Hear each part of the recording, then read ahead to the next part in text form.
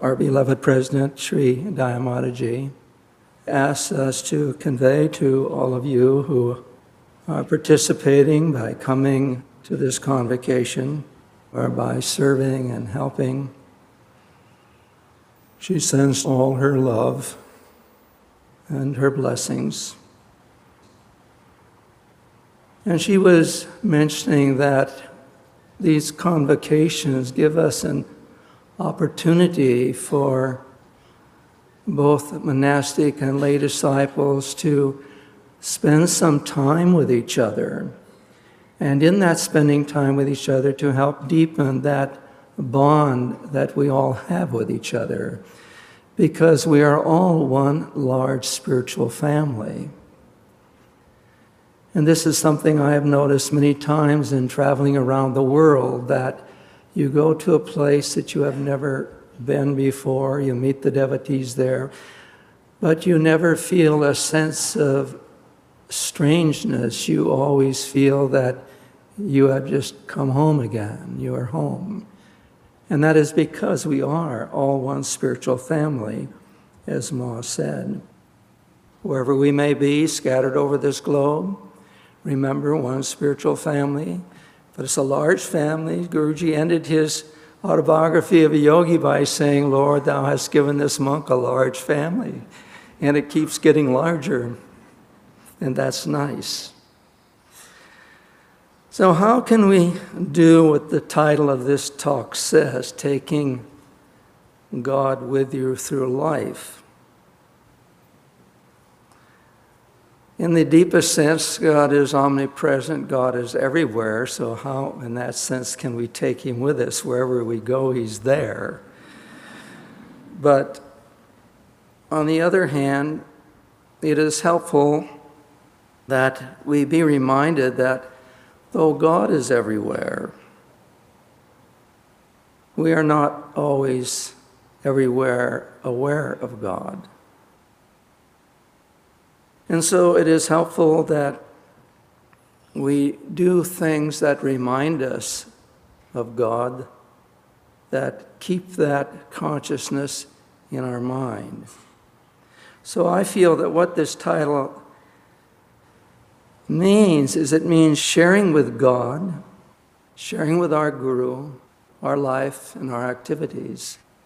So how do we make that sharing? How do we keep that in our consciousness?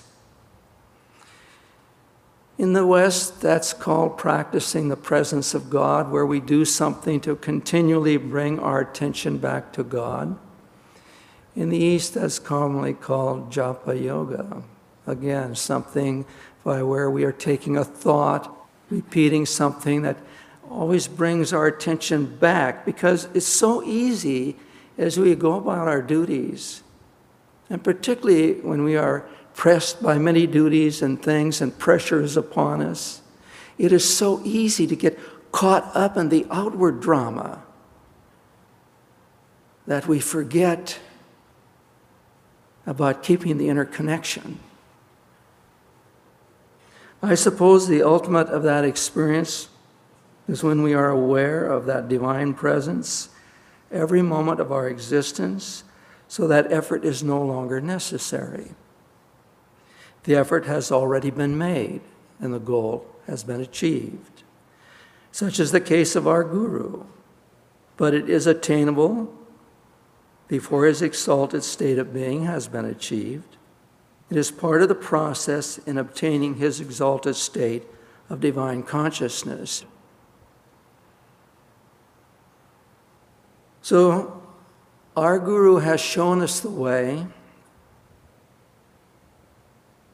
how to attain that state of higher consciousness. And he has given us the opportunity through the convocations, through his lessons, his talks, his books, his life itself.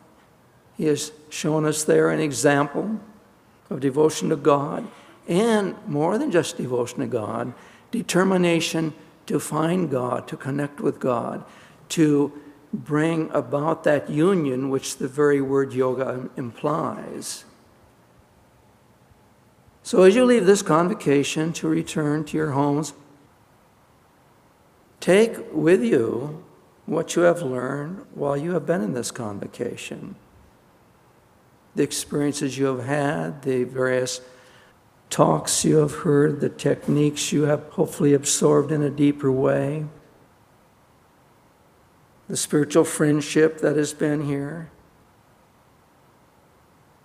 the understanding that devotion is a part of our path and helps us along the path, so that we can put into practice, as we go about our everyday duties, those things which will keep our consciousness centered and uplifted, so that we don't get so dragged down into the delusion of everyday life that we forget the purpose for which we are here. We did not come here merely to just live and die. There's a purpose to our lives. And you all have been blessed because you have grasped to a greater or lesser degree that purpose and understand that life has a deeper purpose and that we should not forget that purpose but be trying to fulfill it. So you have all of these things. Church has given us what we need. We are on the path to success in that endeavor. And so it really all comes down now to one thing, and that is perseverance. Larry Mahashaya said it delightfully, Banat Banat Banjai, which I have translated, keep on keeping on. Keep after it. Never let go. Now, one of the big struggles in the spiritual path is trying to find time to make spiritual effort. Life is pretty hectic in this Dwapara Yuga, and often the pace of life is such that we may seem overwhelmed, that we can hardly keep up with it, that it is sweeping by us so fast that it is hard to stay with it and to keep our peace and calmness. This is true not only of householder devotees, this is also true of monastic devotees. You know, just because we're in an ashram doesn't mean the world went off and left us alone. It's right there too. We're also living in this world. And so the problem is, or perhaps what we need to think about to take the problem away, is we have to learn how to use our time better. It becomes a thing of time management. We don't want to waste too much time. And so we have to plan our lives a little bit. Now, all these computers and gadgets that have come about in the last 40 or 50 years, I remember when these were first coming, and everyone was saying, oh, people are going to have so much time, they won't know what to do with all their time. Ha, ha, ha. It has been exactly the opposite, hasn't it? All of these so-called time savers have merely laid another burden of time on us because they've sped time up. And everything is demanded quicker. We are expected to produce more faster in whatever it is. So it's been quite the opposite. So to keep our peace in such a hurried up state of existence, I can see exactly why Babaji sent these teachings at this time. We need it in the Dwapara Yuga. So do whatever you can. Many times I know many families, you are working longer hours, perhaps both of you are working. And if you have children, that is always a struggle because they require much time to take care of them, and there's so many things going on. But to keep from being frazzled, to keep from being worn out, try something about planning at least as much of your day so that you can get in some time for spiritual effort. And the way to do this is to try to routinize your life, to develop some kind of a routine in your life. You will find that will help. Routine is an interesting word. It comes from the French word route. And that word literally means to break down the bushes and the grasses and the weeds and sweep them out of the way so you have a clear path in which to move. So in other words, it makes it easier for it to happen. Routine makes life easier. And so work on routinizing your life a little bit, planning as much as you can. Once you've done it, don't expect that you're going to be able to follow it perfectly every day. Every time I have done this, sometimes I couldn't even follow it the very first day. Something would come up and you couldn't follow it. You can only do the best you can, but then come back and keep trying to follow it as much as one can. At least, and particularly, try to follow that part where you get some meditation time in.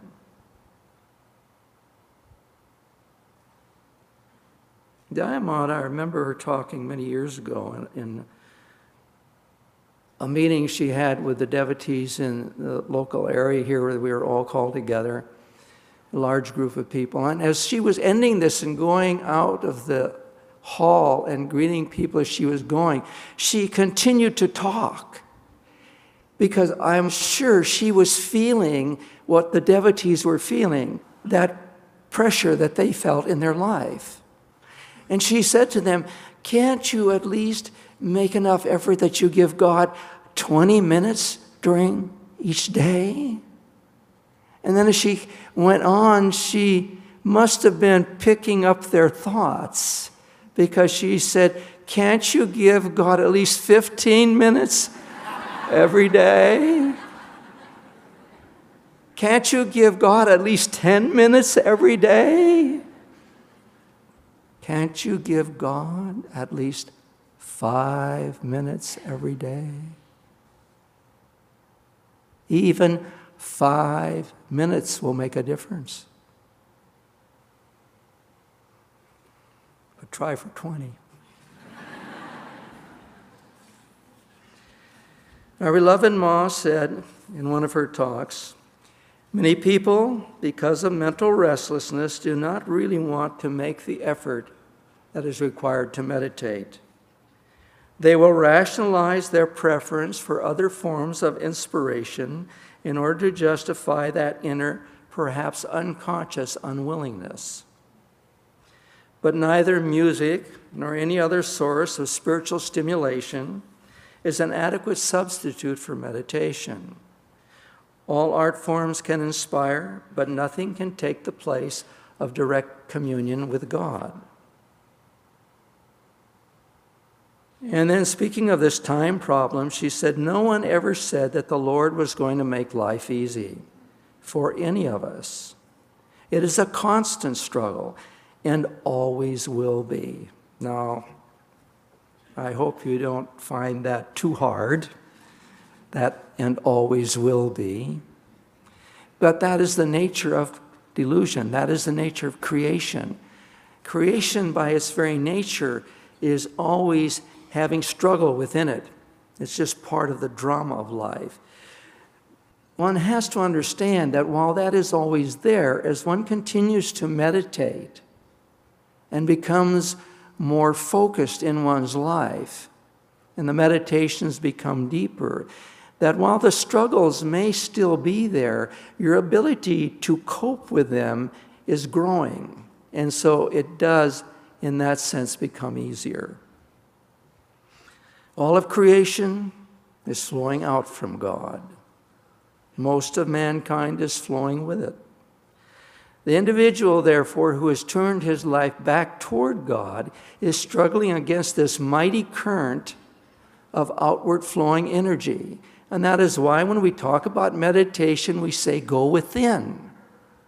And sometimes devotees ask, what does that mean to go within? Well, as long as we are on the surface of the body, where the senses are operating, we are in the outward flow. We are in creation, where all the noise and all the drama is taking place. When we learn to reverse the searchlight of our attention in meditation and send it inward instead of it flowing outward, then we are, as she was pointing out here, going against the stream. We're going back home instead of going out into the play. And so it requires effort to do that. It's like going upstream, it's against going downstream. If you're going downstream, it's very easy. You just hop in the boat and float, right? But remember, at the end of the stream is a fall. Big waterfall. So we want to get away from that, then we have to go upstream. So don't let life carry us along like a leaf on that stream unthinkingly. We will be happier in our lives if we use Master's philosophy that he has taught us in all of his writings, and as we practice whatever meditation we are capable of, we will find we will be happier in life and we will be able to do better. Try to, every day, no matter how busy you are, to always take a few minutes every now and then to stop and just refocus on God or on Guru. When I was working at Douglas before I came into the ashram, and I had found Self-Realization Fellowship, and I was beginning to meditate and do other spiritual practices as we are taught, I was trying to do this because if you're working as I was, it often requires all of your attention. So how can you keep God in your mind if your attention is on your work? Your work requires complete attention.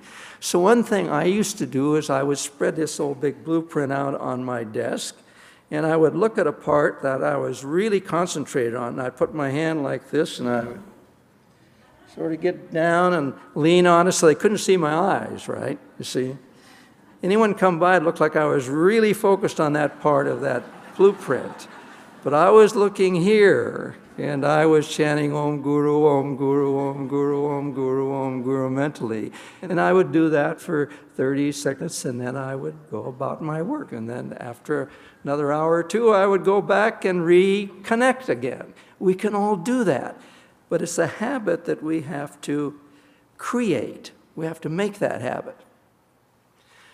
I remember one time in the very early years when I was working in our printing department, and I was running this little platen press, and I was printing envelopes.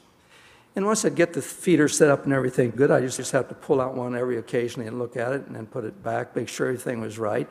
And it was a very, very hot day, and we had no air conditioning in our print shop at that time, and there were no screens, and every door was open to get every little breeze you could, but that also let in all the flies.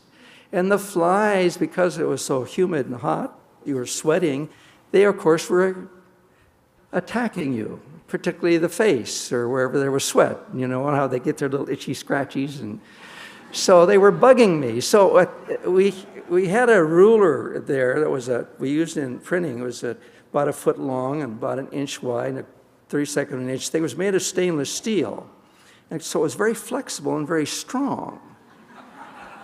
So a thought dawned on me, I can bend that thing back and I can line up with a fly, and when I let go, if my aim is good, he's going to be history. So I started to see how this improvised fly swatter would work, and it worked pretty well. And after I had swatted a couple, I heard this voice behind me say, "Don't you have anything better to do than that?"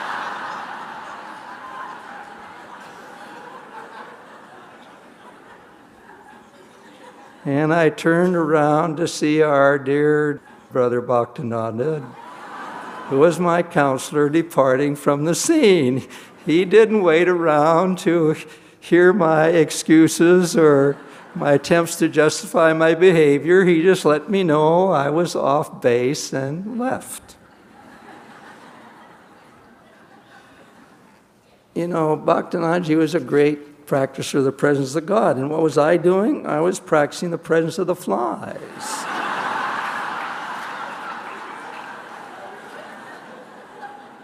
So, how often do we all do that? Instead of having God in our mind or some spiritual thought in our mind, we're caught in some very mundane thing. And we don't have to be doing that. All it requires is shifting our attention.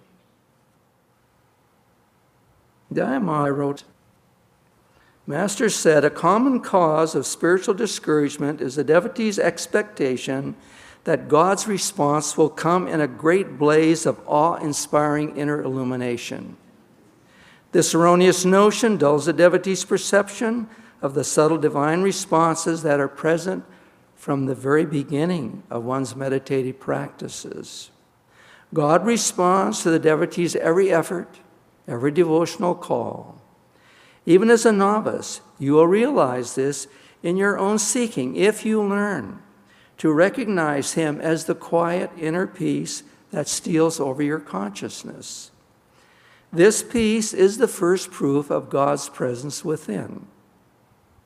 You will know it is he who has guided and inspired you to some right decision in your life.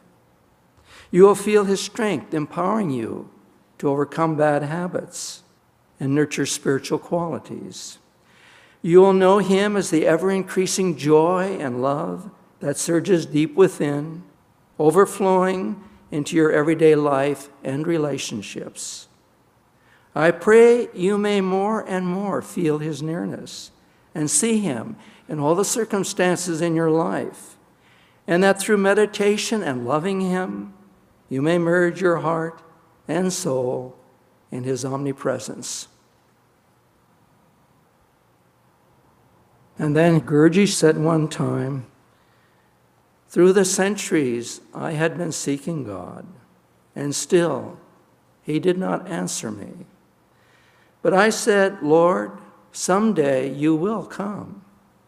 I don't care how long I have to wait. I knew that through every noble desire, every good thing I had done, he was with me, and still I was calling him, though he was so near. So what Gurji is pointing out to us, we have a tendency to put God far away instead of to realize he's right with us. He's not far away. He's right within. Christ said the kingdom of God is within.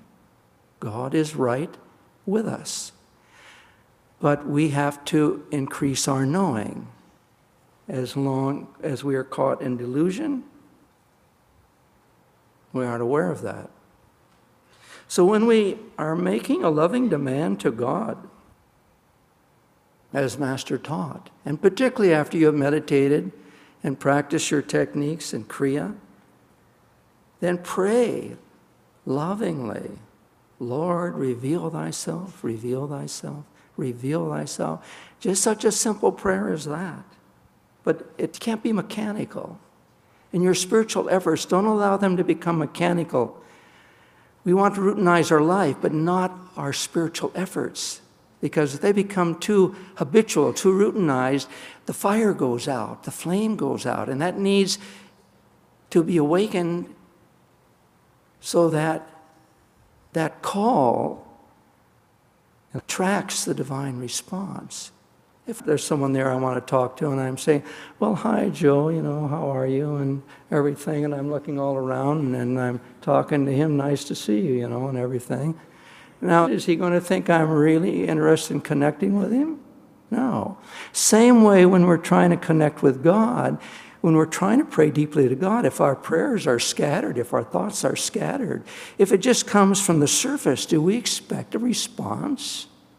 God will say, you don't really mean it. You have to make it a yearning, a call of the heart, of the soul, of the mind, of every bit of one's being. Come, come, come. You must come.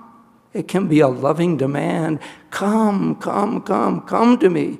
Come to me. Come, come, come. And hey, if the tears come, that's okay too. Tears wash away the mud of delusion. Cry for God, if necessary. Cry for God. Long for God. If we want God's response, we have to show him we mean business. Otherwise, he thinks we are just going along and he will treat us the same way. Now, when I first came on this path, I had many outer spiritual blessings, and it was probably because God took a look at this skeptical engineer and said, well, I'm going to have to really show him it works, because otherwise he'll be history. He set the hook deep right from the beginning, and boy, he did. And so I had that expectation that that was the way meditation worked. These results were always there. These beautiful experiences were always there. Then after 2 years, when I entered the ashram, it was just as if someone took a scissor and cut it off and said, you don't need that anymore. They were gone. And then basically God tells us at that time, all right, my child, I've shown you it works. Now get busy and earn it. Earning it is quite a bit different from just getting it free.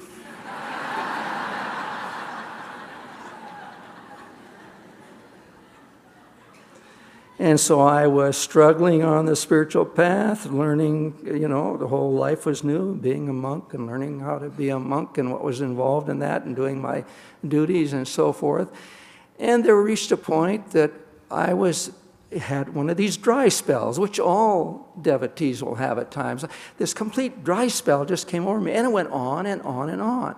Finally, after about 1.5 years, I began to become somewhat discouraged. So I went to my counselor, Brother Nandamoy, and said, what the heck is going on? I said, it's all work. I said, I get up in the morning, I meditate, work. Go up to my job, more work. Take the break at noon, come back to meditate, more work. Go back in the afternoon, do my work, more work. Come back to meditate, more work. It's all work. Nothing's happening. Well, those of you who know Brother Nandamoyji, you will know that he doesn't sugarcoat his pills. So he just looked at me and he said, well, what are you meditating for? Are you meditating for God or the consolations of God? And I thought to myself, oh, because I realized that was exactly the trap I'd fallen into. Because of those previous experiences, I thought that was what was supposed to happen. So I was expecting that, and it wasn't occurring. So I thought the program wasn't working. But that wasn't true. So I went back to my meditation that night, and I had a very good heart-to-heart talk with God. And I said, I realized my mistake. I'm sorry, I've been trying to bargain with you like a shopkeeper, saying I've done so many kriyas, so you have to show up. I see that doesn't work. So I'm not going to try to tell you your job. My job is to meditate. What you want to have come to me because of that, that's your job. If you send me pain, if you send me misery, if you send me nothing at all, fine, so be it. That's your job.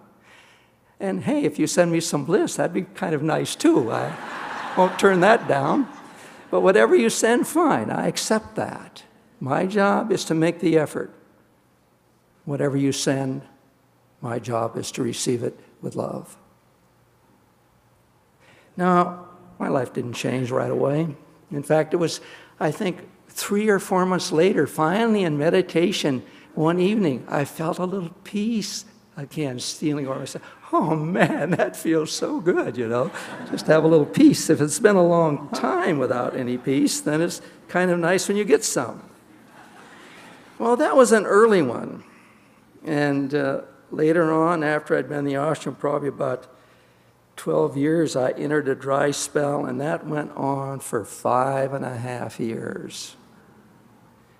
Now, that's kind of interesting when it goes on that long, you begin to wonder, what am I doing wrong? What's going on here? And I felt I'm stuck. I'm on a plateau. I'm not going anywhere. And there were times when I even felt I was going backwards.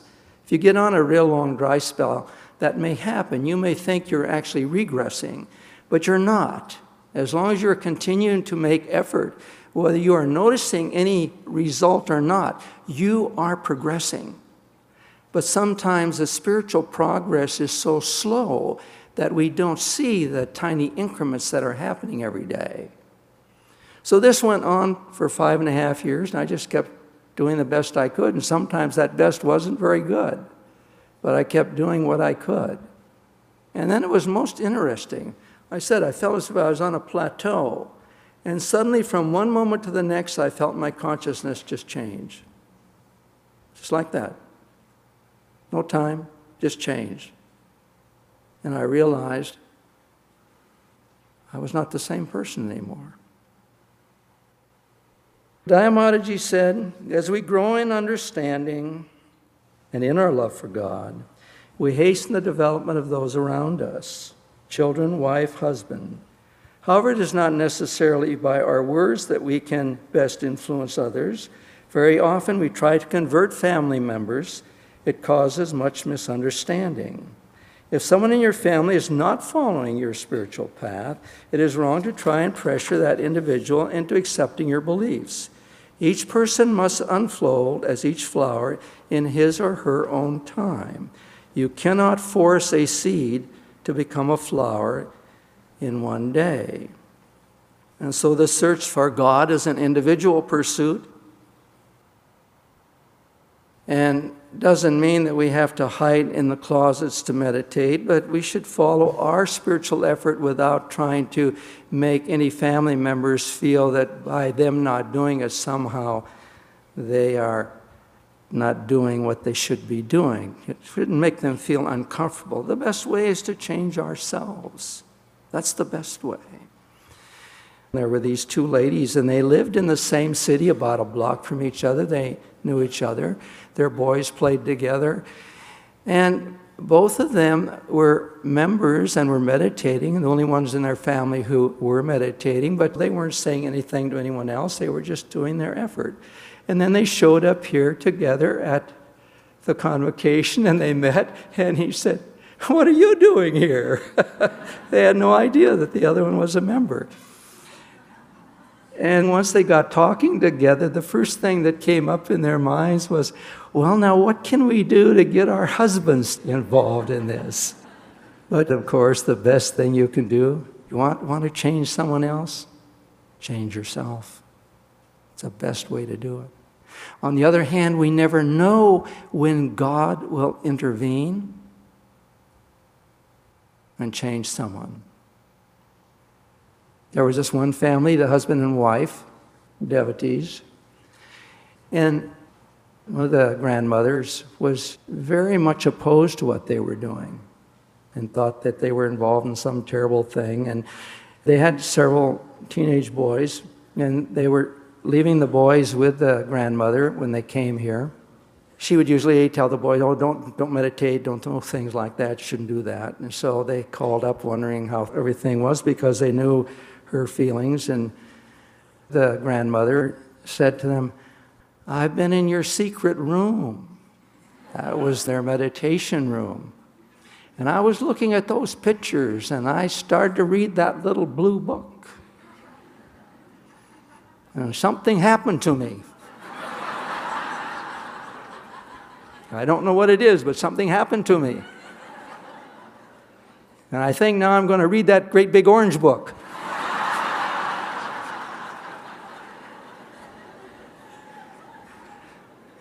They're wondering what that next phone call is going to be like. So we never know when God will intervene and help someone to come to greater understanding. We never perhaps realize to what an extent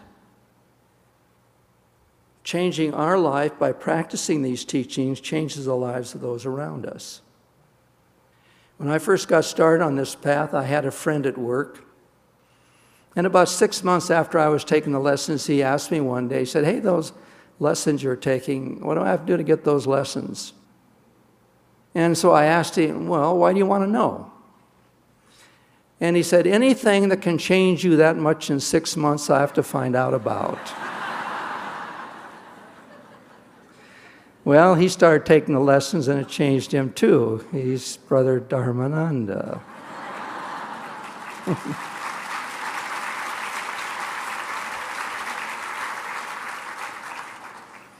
For many years, I never asked him what change did you notice? I never thought to do that. And finally, a few years ago, I thought, my gosh, I never asked him what change he saw. And so I said, Dharmanandaji, I never asked you, what change did you see that impelled you to ask about the lessons? And he sort of smiled a little bit. He said, well, he said, I saw you weren't so arrogant anymore. And you were starting to learn to think of others and to not just think of yourself. So that's what these teachings can do for us. Now, the more that we can deepen the personal relationship with the Guru, the more one will find that one's life changes. This is a very important part on the spiritual path, which I think we sometimes neglect to emphasize. I know myself, for years, I did not realize the depth of the necessity of making that connection deeper and deeper and more personal. Because I thought, well, I've come into the ashram, I've dedicated my life to service of his organization, to following his teachings. What more can I do? But then I realized, oh, there is more that I can do. I have missed something here. I have not really made an effort to make it much more deeper in a personal sense. We need to, as it were, invite God in. Invite God in. He doesn't knock the door down. We need to invite him in. We need to share our lives with him, as we said earlier in the beginning. We need to share our everyday life with him. Make him a part of that life. When I go to give a talk and start out by going to the altar and pranaming, I always talk and pray to Guru. And I say to him very simply, Guruji, I have nothing I can give to these people, but you have everything. Let your love, your wisdom, your peace, your joy flow through me. I'm your instrument. Use this instrument. And so he can come in to the lives of each one of us in an ever greater and deeper way. There's that very interesting saying in the Bible, and you often see it expressed in a picture showing Christ knocking at a door. Behold, I stand at the door and knock. If any man hear my voice and open the door, I will come into him and sup with him and he with me. Now that's a very interesting saying. Behold, I stand at the door and knock. This is the door, right here. It has many names in the very scriptures of the world. The gate that looketh toward the east, the eastern star, the spiritual eye, Shiva's eye, center of Christ consciousness, many names. But this is the door. And there is that peculiar rumbling sound of that great Om or Amen vibration that is sustaining the whole creation. That has a particular knocking or rumbling sound, and which is permeated with the Christ consciousness, which is guiding that vibration, that mother aspect of God. Behold, I stand at the door of your consciousness and knock. If any man hear my voice, in other words, anyone becomes aware of that, and open the door. So there's something we have to do. We have to open the door. It's not going to break the door down. We have to open the door and invite him to come in. Hear my voice and open the door. How do we open the door? Strangely enough, we don't open the door by techniques of meditation. We open the door by devotion. The techniques of meditation will take us right up to that door. But to open that door requires devotion. It requires surrender. And that is hard often for us to do, to surrender. You have to surrender that ego if you want that door to open. and open the door. But if we do that, what happens? I will come in with him and sup with him and he with me. When we sup with each other, we partake of the same food, of the same nourishment. If we partake of the same thing with the divine, we partake of the same experiences, the same consciousness. In other words, one's consciousness will be elevated, spiritualized. And that is what we're all looking for. That's what we're all seeking. That is what we all want, whether we consciously know it or not, or perhaps just occasionally realize that is what we want because we get distracted by all this fluctuating things in the world. But that is what we are seeking. That is what we want. So that is something we can all do. Well, one other thing. The whole magic of success in any endeavor, spiritual or otherwise, is perseverance. And that is why I took that motto that I have used in my spiritual life, keep on keeping on. When I came into the ashram, I promised Guruji one thing. I said, Guruji, I promise you one thing, I will never give up. I don't care. It doesn't matter how many times you fall flat on your face in one sense. Why lay there in the ground and worship your mistake? Get up and move on. Because I've seen sometimes that this is a thing that people do. They make a mistake and they worship it. In other words, they use it as an excuse not to do anything anymore. So they stick it up in the altar and then occasionally take it down and beat themselves up with it and put it back up and bow to it again. You don't do that. If you've made a mistake, apologize for it, ask forgiveness, and move on. Forget it. Move on. Change.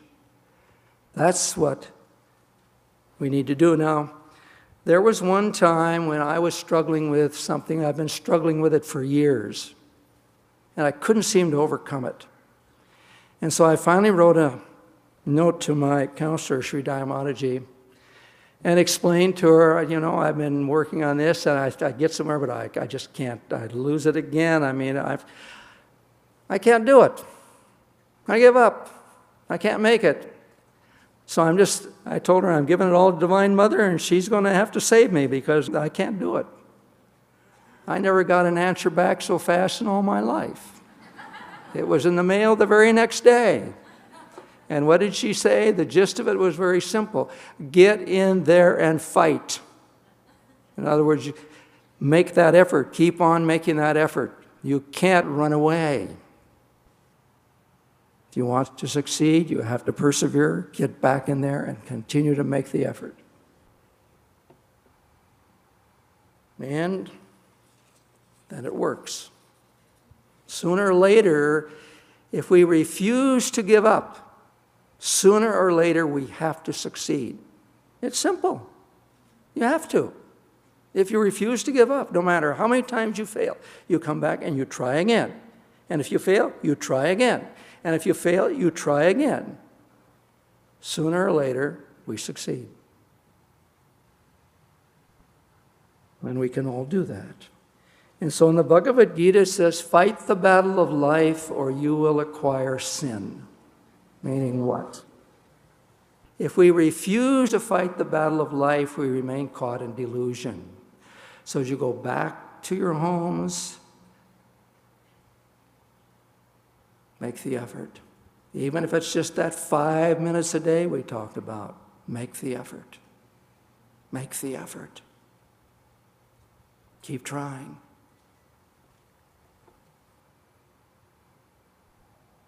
Well, I'll tell you one little more story. I'm telling you this just to show that we are capable often of accomplishing more with the blessings of the Guru and the grace of God than we realize. Before I came into the ashram, I went through a period where I became very disillusioned with life because I was not getting the happiness I wanted out of life, to the point where I said, well, I'm not going to commit suicide, but I now know why people do.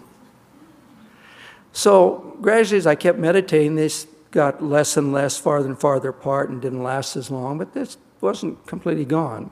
After I'd been in the ashram for several years, I came down with one of these terrible depressing moods. And it was with me for 3 days, and I was walking around the print shop where I was working, spreading gloom everywhere I went.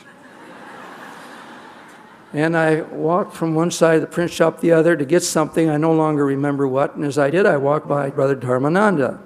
As I said, he'd been friends before.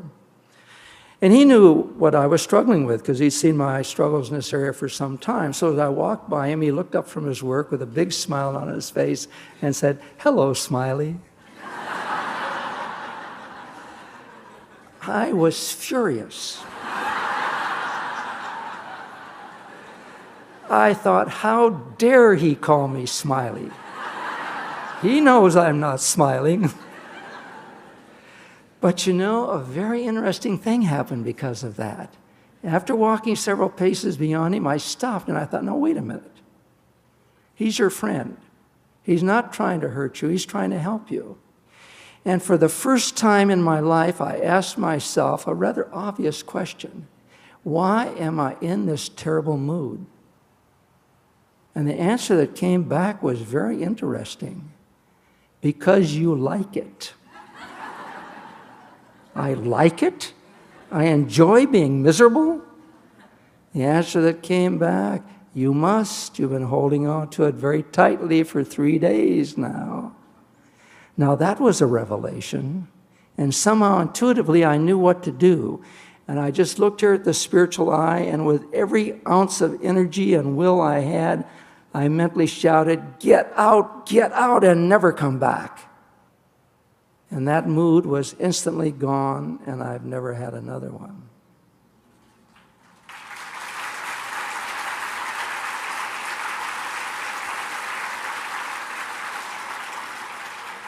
Now, Guruji showed one thing there very strongly. He had often said you can change a habit pattern in an instant.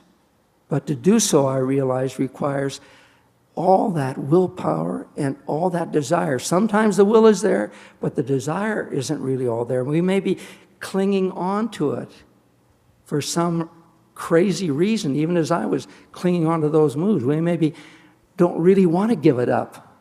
Now, I have to admit in all truthfulness, I've only been able to do this maybe 3 or 4 more times where I could change a pattern like that with just one effort.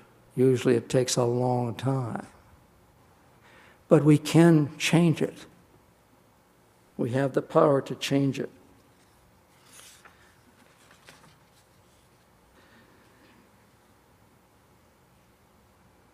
So let us just close with this thought.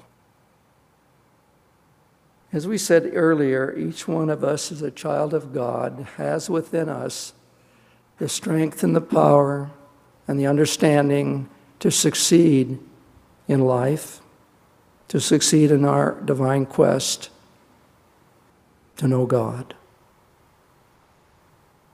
God is not hiding from us. We are hiding from Him.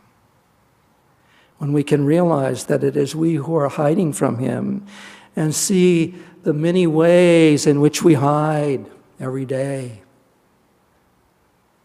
which we hide, which we slip away, in which we ignore Him, in which we pay no attention. We perhaps should ask ourselves that question, why? Why do I do this? And then if we are very honest with ourselves and see whatever answer comes and accept that answer, which shows us what we need to do to overcome, then we have had a blessing. We have received an opportunity to overcome something which is holding us back. We're all still caught to a certain degree or other in delusion because we're still here. We're not free yet. But we're on the path to freedom. And this is something I hope each one of you will remember that Guruji said, you do not get a great technique like Kriya Yoga at the beginning of your spiritual search for God. You get it at the end of your spiritual search. So when we get a technique, a highly advanced technique like Kriya Yoga, Divine Mother in essence is saying to us, all right, my child, you played around long enough in my delusion. Now, come home. Here's how. We don't want to be like the child that goes off to the movies and sees the movie and then stays and sees it over again and then stays and sees it over again until the mother finally has to come and drag him home. Time has to come when we go home and leave the movie. And will that be miserable? No, that will be joyous. That will be blissful. Look at the lives of the great ones. Though they may have to go through many tests and other things, within that, behind that, was joy. I protest by the rejoicing which I have in Christ. I die daily, St. Paul said. Let us do the same. Let us meditate so that we die daily. Become oblivious to delusion so that we go back home. God bless you all.